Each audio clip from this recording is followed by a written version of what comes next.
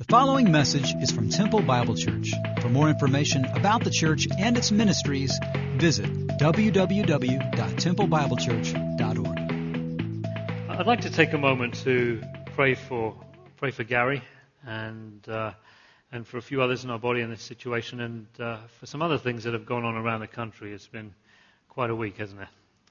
So let's come before God in prayer. Let's pray. Heavenly Father, we thank you, first of all, for the healing that is going on in Gary's life. Thank you for the surgery that went well, and we pray that you would continue to strengthen his body, restore him to health and wholeness. Pray that you would continue to sustain Gary and Bev and the rest of the family through this trying time, through this trial. Father, I also want to take a moment just to name in our hearts those people in this body who we know who are going through similar trials. Let's take a moment to lift them to the Father.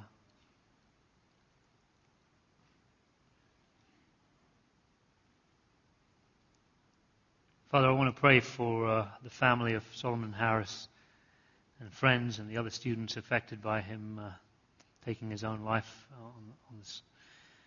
on the school grounds this week. We pray for hope, even in this senselessness, and comfort and for healing. Father, we lift to you those friends in West who have lost their loved ones and lost their homes.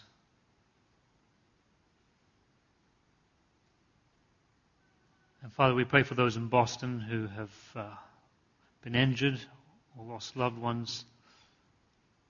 And Father, we pray that in all of this chaos and darkness, we would see your sovereignty and we would see your light. Father, I just want to take a moment to pray for my mother-in-law, for Julia's mum, who is in her final days or hours, we don't know. And I plead with you, Father, that you would reveal yourself to her, even in these final moments of her life. So, Father, we pray these things to you, the living God, who hears our prayers. In Jesus' name, amen. Okay, if you'd like to turn with me in your Bibles to 1 Timothy chapter 4. If you remember last week, and you may not remember last week, but we were talking about this idea that Jesus, not the hippie Jesus, and not Jesus the legalist, but the Jesus, the one in the New Testament, is inviting you and he's inviting me to an entirely new way of being human. He's calling us to become the kinds of people who will reflect God's image, God's justice, God's goodness, God's love, God's beauty into the world. That's what Jesus is inviting us to. And so he's inviting us not to follow a set of rules, and he's not inviting us to follow our hearts, but Jesus is inviting us to follow him into this new way of being human, into this new kind of person who will reflect God's image into the world. And so we talked about the fact that there is this process. As we set our hope on God, it reveals itself in this training, this striving, this working, this training in godliness that Paul talks about here in Timothy. And so what we're going to do now, we're going to take a look at the rest of this chapter and look at, well, what does this training, what part of us does this training involve? So the first couple of verses, and then we'll jump around a bit. Paul writes, "The Spirit clearly says that in latter times some will abandon the faith and follow deceiving spirits and things taught by demons. Such teachings come through hypocritical liars whose consciences have been seared with a hot iron." We jump down to verse 13. "Until I come, devote yourself to the public reading of Scripture, to preaching and to teaching. Do not neglect your gift which was given you through a prophetic message when the body of elders laid their hands on you. Be diligent in these matters. Give yourself wholly to them, so that everyone may see your progress. Watch your life and doctrine closely. Persevere in them, because if you do, you will save both yourself and your hearers." Well, Training Day Part 2. What do you think of? What do you think of when you think of training in godliness or spiritual training? What do you think of? I'll tell you what I think of, and just so you know, this isn't just me being weird. This is what every guy my age, who, just because of the way we were brought up, this is what we think of.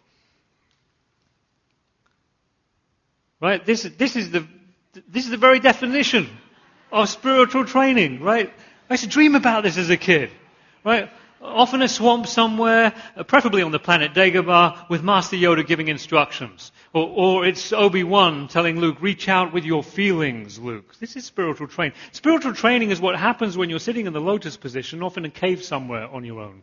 Spiritual training is what happens when you are contemplating deep and mysterious questions like, what is the sound of one hand clapping? I'm Korean Chinese. I'm allowed to do that. No offense, Jonathan. This is, I think our culture ties mystery and transcendence and the inexplicable to this idea of spiritual training or any type of spirituality. Our culture ties those things together. Well, so far, so good. I think our culture's onto something. I think they are. I think our culture's onto something. If we're going to talk about spiritual training in godliness here in the church, we're talking about becoming the kind of people who will reflect the living God into this world. There's got to be a transcendent, mysterious, inexplicable dimension to all of that. There has to be. We're talking about God. But then our culture, this thought leads to another thought, okay, in our culture. So this thought leads to another thought, that our feelings and emotion and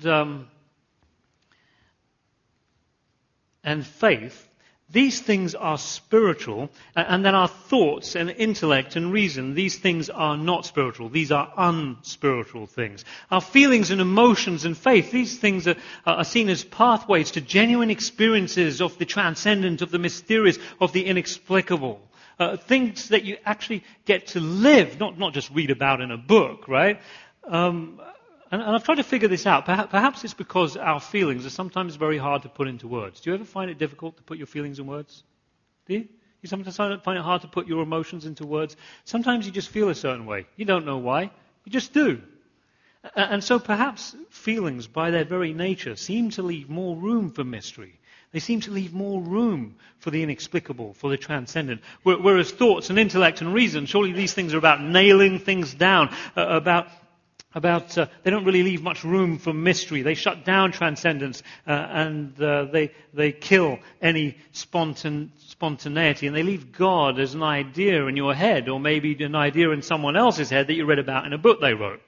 Right? So our culture is very, very suspicious of what you might call organized religion and everything that comes along with that, right? This official doctrine, correct teaching, creedal faith. Our culture is very suspicious of all that, whereas at the same time remaining very, very open to spirituality and even to the idea that there might be a God. But we're going to discover this God through our own personal experiences, through our own feelings, through our own emotions. This is how it's going to happen. So I have to say that this morning is a very disappointing read, isn't it? This is very disappointing because Paul seems very concerned about what people are thinking and how they're thinking about it. Paul seems concerned about what is shaping their thinking. When he talks about spiritual training, he's concerned about what is being taught and what they are teaching. He's concerned about things like truth and creeds and doctrine and dogma. If you take a look at this section, he's concerned about things taught by demons, teachings that come through hypocritical liars. Verse 3 talks about those who know the truth. Verse 6, those brought up in the truths of the faith and good teaching. Verse 9, this is where he offers a kind of creedal statement. Verse 11, he says, teach these things. Verse 13, devote yourselves to reading and teaching. Verse 16, he's concerned about doctrine. This is precisely the glossary of words that our culture bows up against and would never associate with authentic, genuine expressions of spirituality. Just wouldn't make those kinds of connections. In fact, I think our culture would raise their arms and say, well, wait a second, doesn't all this talk of truth and doctrine and creeds and teaching, doesn't this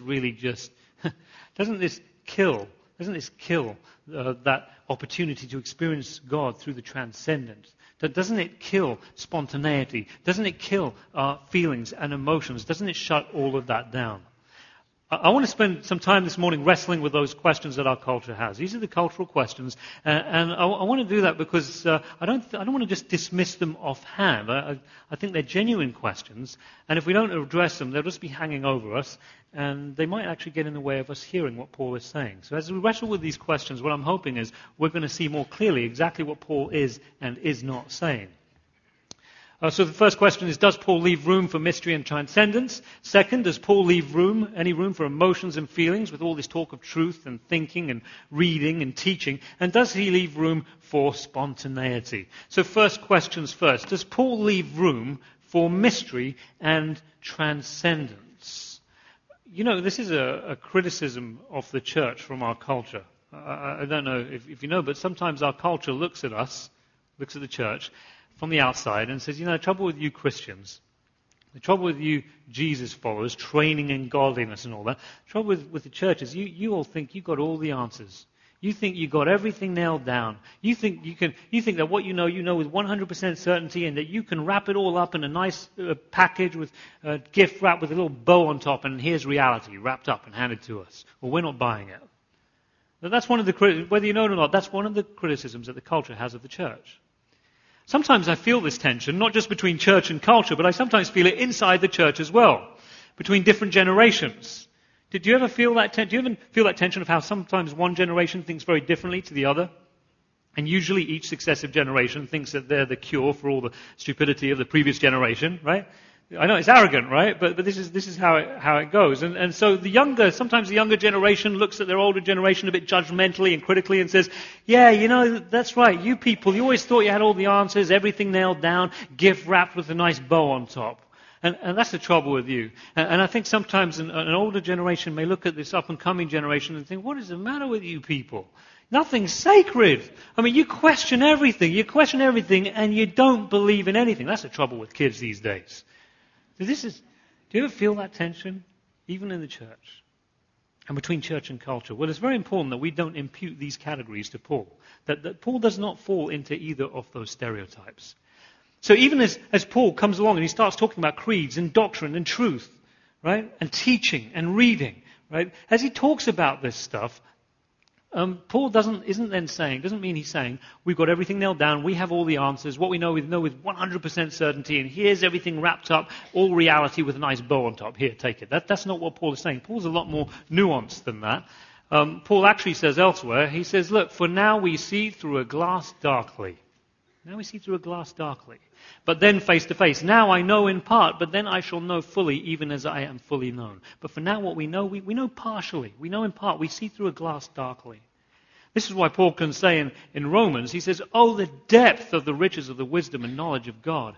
How unsearchable his judgments and his paths beyond tracing out. I mean, Paul, even as Paul talks about truth and doctrine, right, he is well aware of the limitations of our own, what we can know. And so Paul, yes, is open to mystery. He's open to transcendence and the inexplicable. Absolutely he is. But then that doesn't mean that Paul succumbs to the despair of our own culture, our own generation, which tends to say, well, if we can't know everything, then we can't know anything. We know nothing, so we'll just make it up as we go along. Paul doesn't do that either. Right? Paul says, look, there are some things, here are some things that we can know. These are some things we can know, and just because we don't know it in the way that you do when you stick something under a microscope, hey, come on, there are other ways of knowing things, right? So Paul is open to transcendence. He's open to mystery and the inexplicable, but I think Paul would say something like this. I think Paul would say that it's only when you're rooted in truth, grounded in doctrine, shaped by good teaching, it's only when you're rooted in truth that we can even begin to appreciate just how mysterious things really are. Okay, so Paul's open to mystery and he's open to transcendence and all of that. But what about our feelings and emotions? Where does this fit in Paul's grand scheme of things? In fact, isn't all of this talk of teaching and truth and doctrine, isn't this your own emotional bent, Stephen? I mean, after all, we know you are one of those emotionally stunted Brits who's out of touch with his feelings, right? Have any of you seen this? Seen this? It's on fridge magnets and posters and T-shirts all over the place these days. But the story behind it is quite interesting. So this was a poster printed by the British government, thousands of them, during World War II. And the idea was they were waiting for things to get really, really bad. And if things got really bad in England during World War II, they were going to quickly plaster these posters all over the place and tell the British public to just calm down, you're overreacting, have another cup of tea, or whatever. It's funny they thought that would even work. But So, Britain gets blitzed. There are 100 tons of explosives dropped on England. 40,000 civilians were killed. In London alone, 1 million homes were destroyed. People had air raid shelters in their backyards. Fires took days to burn out. They sent the children out of the cities to go and live in the countryside to increase their chances of survival. But the government still refused to release these posters. Remember, they were waiting for things to get bad. And so they were, in the end, they had never actually used these posters, because what they were doing is they were waiting for that moment when the Nazis were going to land and begin marching up the country and begin their occupation. That's when they thought they might need to tell the British public, calm down, you're overreacting. So the point is, we know the British are a bunch of, emotionally stunted people out of touch with their feelings. This may be why Hollywood's formula for bad guys is always give them a British accent, bam, you got yourself a villain, right? This is why some of you still aren't quite sure about me, right? It's a little confusing, I know. The British are like that. But the thing is, I'm actually half Armenian. So from my mum's side, right, I'm Armenian. And you may not know many Armenians, but there's something you should know about them. And that is, we're all crazy. Okay, so we feel things, and we feel things deeply, and we wear our emotions on our sleeve, and we're very emotional lot. We just are. That's just the way we are. So my point is this: look, it has nothing to do with my emotional bent, and it has nothing to do with Paul's emotional bent. That's not what. This has everything to do with what is vital to us training in godliness, to us becoming the kind of people who will reflect God's goodness, God's justice, God's love, God's beauty into the world. This is Paul's emphasis, not just in this particular chapter, but all over the place. Because Paul says, be transformed by the renewing of your feelings. No, wait, that's wrong. Right? What does he say? He says, be transformed by the renewing of your mind. He says, take every feeling captive for Christ. Is that what he says? No, he says, take every thought captive for Christ. He says, feel what is right and true, pure and noble. No, he says, think on what is right and true, pure and noble, excellent and praiseworthy. He says, having the emotions and feelings of Christ. No, wait, he says, having the mind of Christ. Whenever Paul talks about transformation, about this training in godliness, this is his emphasis on thoughts and thinking and mind. Now, this doesn't then mean, and please just refrain from slapping this label on Paul too quickly here, okay? This doesn't then mean he's some sort of cold, aloof intellectual. He was an intellectual, actually, but he wasn't some cold, aloof intellectual who was out of touch with his own feelings and the emotions of everyone around him. It's just not the case. For a start, Paul would never make these kinds of divisions in the first place, right? Paul would never come along and say, well, here are my feelings and emotions and all of that, and faith, and these things are spiritual, and here's my thoughts and thinking and my intellect, and these things are not spiritual, these are unspiritual. He would never make those kinds of divisions. Just because we rupture our own experience that way and create these kinds of chasms, right? Paul doesn't do that. Paul would look at us and say, what are you doing? That doesn't even make any sense, right? He pulls these things together. In fact, if you look again closely at this chapter, what you'll see is that Paul is continually, the things that you and I would normally put under this category there or that category there, the things that we separate, Paul is constantly pulling these things together. So in verse 1, he talks about the demonic, right? He talks about this demonic. We're talking about this spiritual thing, the demonic, this dimension where this demonic exists. But in the same breath, in the same sentence, he's talking about teaching. In the same sentence he talks about demonic, he talks about teaching. In the same sentence that he talks about this spiritual thing called faith, he talks about truth. In the same sentence that he talks about this spiritual thing called, and this thing called life that you live, he talks about doctrine. In one sentence, he's talking about the laying on of hands and the passing on of a spiritual gift. And the next, he's talking about nurturing that gift through reading and teaching. So Paul is constantly pulling together these things that we would normally separate. Paul pulls them together. For Paul, all of these things are deeply spiritual. All of them, including the things you think about and the way that you think and the way that you think about them, these all have spiritual consequences. It's not, this is spiritual, that's not. It all has spiritual consequences. Does Paul care about your feelings and emotions? Absolutely he does. But he sees our feelings and emotions and our thoughts so deeply connected, at such a profound level, connected and intertwined with each other, that to address your thoughts and thinking is to begin to address your feelings and emotions as well. Just is. Let me give you an example of how I think this might work itself out sometimes.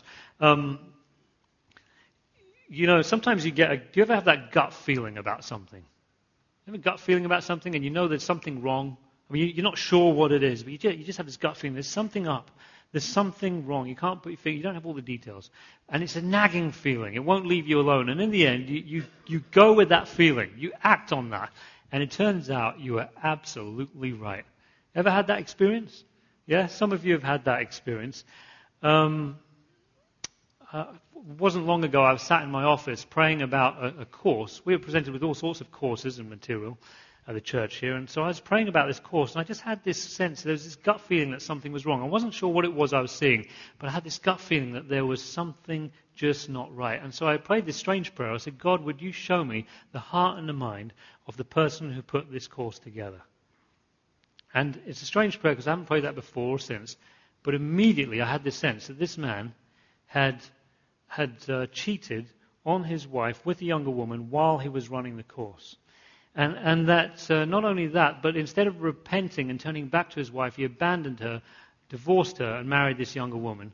And then I had this sense that it wasn't just once, but twice. Not once, but twice. That he abandoned this woman, this second wife, and shortly after divorcing her, married his third wife.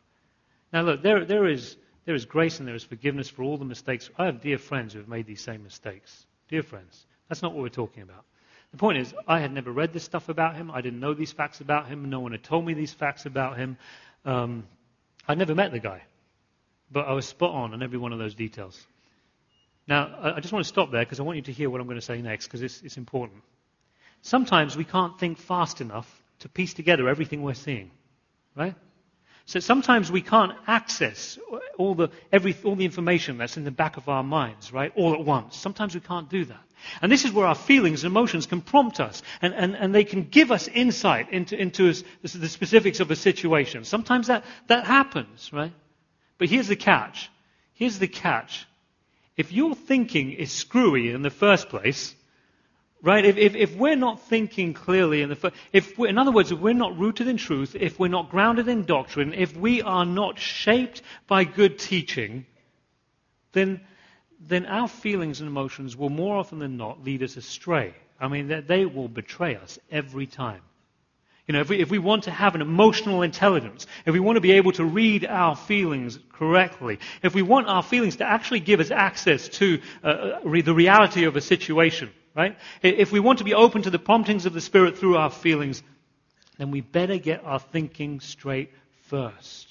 If we don't, our feelings will lead us astray, and then we'll be led astray by people who can manipulate our emotions and our feelings. This is what Paul's concerned about. He's concerned about these people they'll be led astray by the things taught by demons, verse 1. They'll be led astray by teaching that comes through hypocritical liars, verse 2. And one day you'll wake up and you find yourself being led by a guy who is lining his pockets with your money, and he's lying to you, and in the end he will abandon you as he will abandon his family and his own friends. So Paul says, we've got to get rooted in this. In fact, here's what he says in verse 15. He says, be diligent in these matters. Give yourself wholly to them. Another translation says, immerse yourselves in them. Another says, devote yourselves to them. Give yourselves wholly to them. Immerse yourselves. I like that translation. Immerse yourself. What does this immersing ourselves in truth and it look like? What does this look like? N.T. Wright invites us to imagine it this way. He says, imagine that we find a Shakespearean play which no one knew existed. I don't know, we find it in some room where it's under a stack of other papers and gathering dust, and the paper's starting to rot, and the ink is fading. But we find this Shakespeare play that no one knew existed, and there's only one thing, it's not complete. It has 5 parts, but only 4 parts are completed, and the fifth part is only, he started it, but I guess Shakespeare must have died before he got the chance to finish it. Now, N.T. Wright says that in this situation, what we might want to do is we might want to find ourselves, if we wanted to put this play on, because we find it so rich and compelling, and we're like, wow, we need to put this play on anyway. But now we just need to figure out how this is going to end. How's this 5th act going to wrap up? What's going to happen in the 5th act? So he says what you might want to do in that situation is to find yourself some Shakespearean actors who are familiar with, maybe familiar is not the right word, immersed, right, to borrow Paul's language, immersed in all of Shakespeare's works and are so immersed in the first 4 acts of this play that are complete, so immersed that they know the big picture, they can see how each one of these acts connects to the other, and they can see how the story flows. They've got a good sense of the continuity and flow of the story. They have a sense of where this story is heading, right? And on the details, they can see the characters in this play, and they know them. They're so familiar and intimately know these characters, each one of them, their feelings, their emotions, the idiosyncrasies, the subtleties, and the relationships between each one of these characters. They kind of see where those are heading as well. N.T. Wright says it's those people who have immersed themselves in this way, who could give us a wholly appropriate, even though there's no official script for the 5th act, they could give us a wholly appropriate, improvised 5th and final act. They could improvise it for us. Those are the people who could do it. Of course, the first 4 acts would act as the authority for what goes on in the 5th act, right? But the 5th act would not just be a simple repetition of everything that's gone before. It couldn't be, right? But there would be an appropriate continuity in terms of storyline, plot line, in terms of character development. There would be an appropriate fit with what has taken place before. Well, N.T. Wright says that we are in a similar situation. He says this.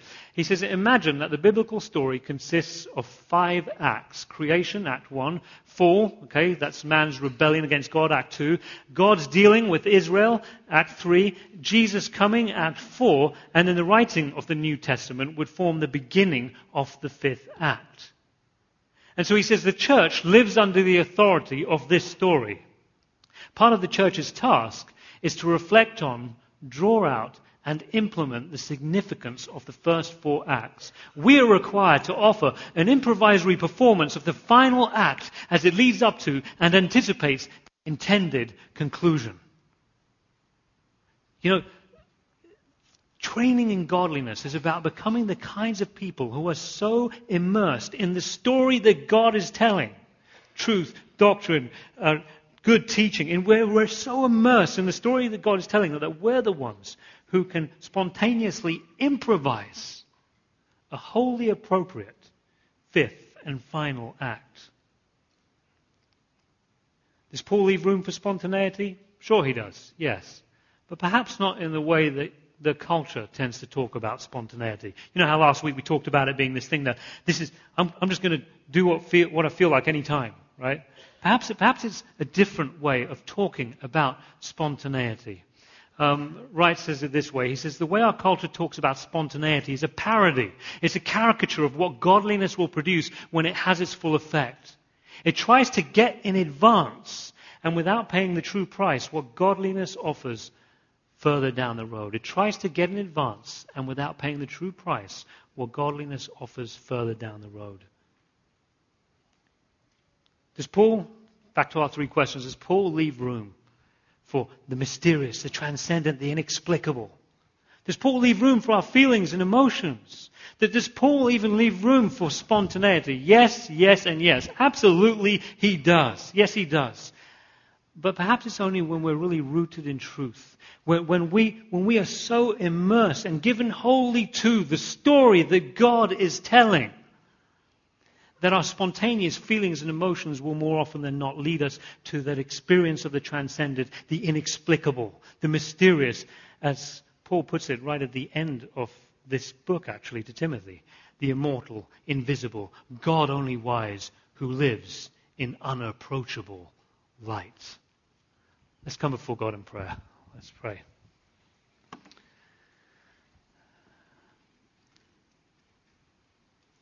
Heavenly Father, thank you that you care about every aspect of our being.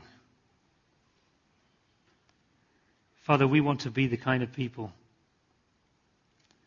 who are so plugged into reality, so plugged into the story, immersed in the story, given wholly to the story that you are telling, that we would be the ones who would be able to spontaneously respond in a godly way and improvise that fifth act until you return, Lord Jesus.